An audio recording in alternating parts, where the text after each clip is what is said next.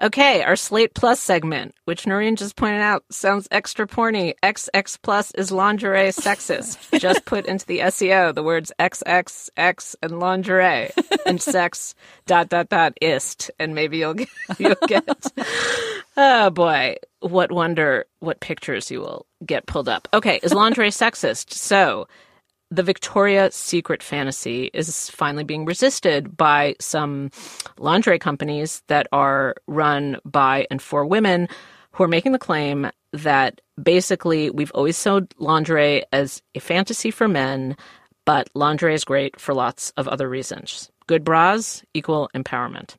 Okay, so we've now been made aware. It's not like, I don't know that I thought that much about lingerie. Like it, you know what I mean? Like it looked like it just was a thing and a Victoria's Secret thing. And now I feel like they have made me aware that I've just been duped. Can we define lingerie? Because I'm always confused by what people think of lingerie as meaning. Does it mean nice underwear? Does it just mean what you sleep in? Is it just the kind of stuff that nobody wears for anything other than lounging for 5 minutes and then it gets pulled off, or what? Because I'm not sure it's as clear a definition as some people seem to think. Or maybe I'm just the only one who doesn't really know what it is. That's a good question. I'm Google imaging lingerie. I was going to say, I know it when I see it. It's like sexy underthings. Okay. Which can be a range of things, right? Like, there's some things that are clearly lingerie, but there are some things that could go either way. But it is not, the cotton underwear that you put on for, going to the gym or whatever. But it's not only things that you sleeping. It could be the nice underwear that you might wear all day. Yeah, I think so. So it's like intimate apparel that's also nice looking.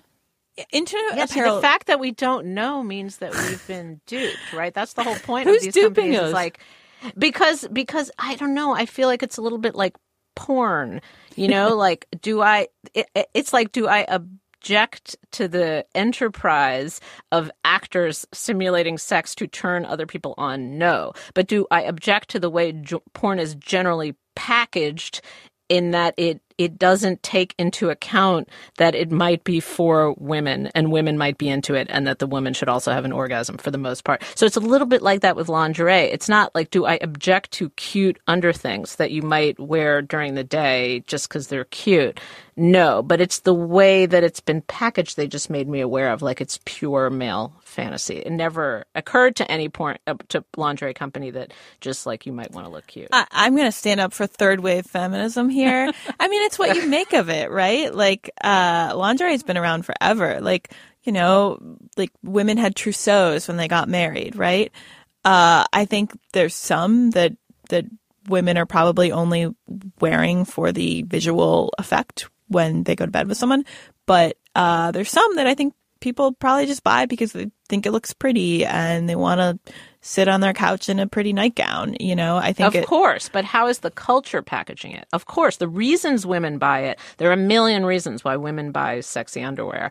I'm just saying, how does the culture present lingerie generally? I just have to say that I feel like 99% of the things that we discuss on this Plus segment, XX Plus. XX Plus.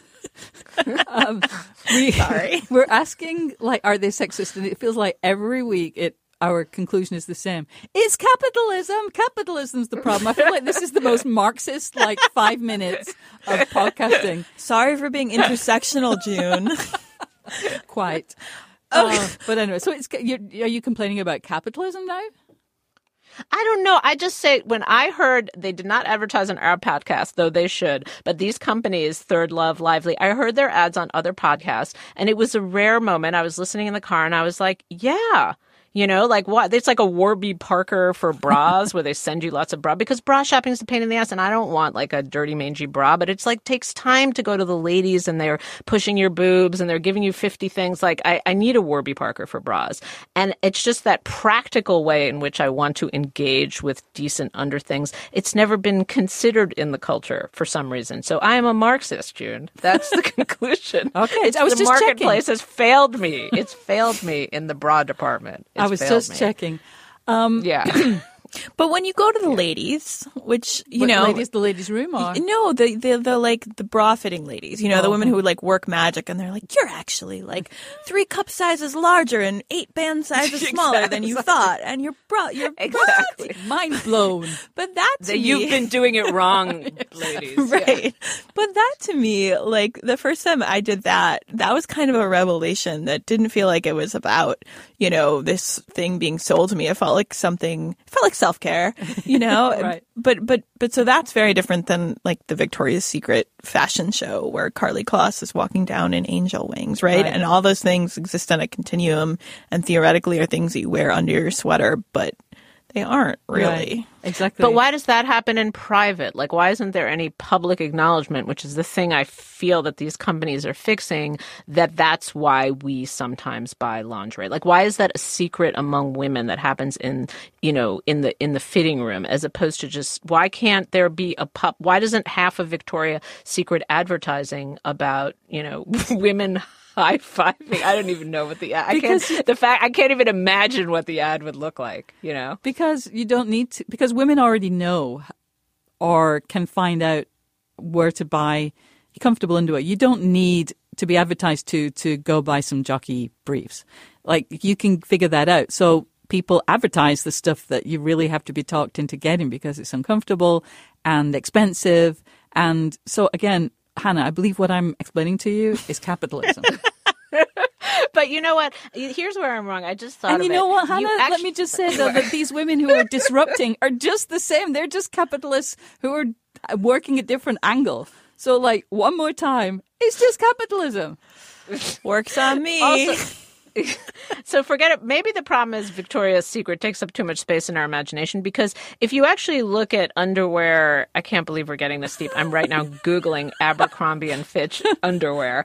You know, there are cute underwear in lots of places that are not explicitly underwear places, and they fall in that middle category, you know? Yeah, like, I'm looking for a sweatshirt. Oh my goodness, here's a cute bra. Let me buy that. Yeah, they're pretty cute, but they're not, I don't know that they count as like Victoria's Secret style angel wings sexy underwear. And they're certainly not going to give you the support you need. But possibly. There's nothing, I'm just going to say, there's nothing wrong with like buying some sexy underwear because it makes you feel pretty.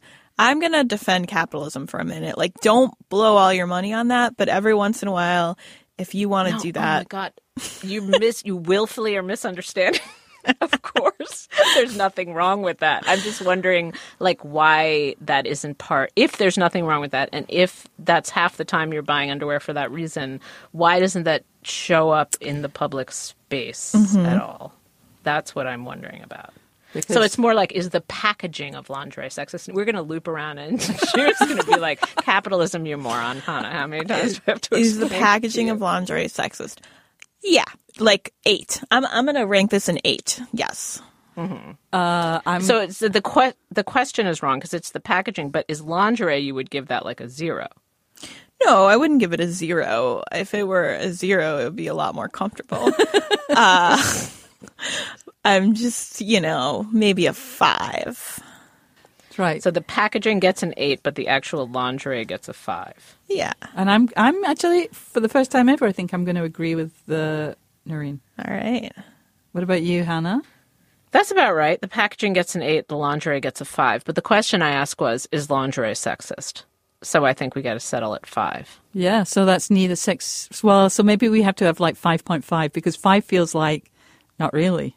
And I think it clearly is a little bit and it doesn't really matter. So like 5.5. We've been co-opted by the patriarchy. This number should be a lot higher. I can tell you, it begins with a C and it ends with a M. Capitalism. Oh my God, we're going to lose all of our sponsors. They don't sponsor on Slate Plus, so it's okay. We can be as anti-capitalist as we want to be. It's the pay-per-view segment. Oh my God. Slate Plus is a safe Marxist space. I never for people who have paid for the access. Okay, listeners, go put on your biggest, most comfortable cotton underwear in honor of us. We would appreciate it. That's our show for today, and we will talk to you in 2 weeks.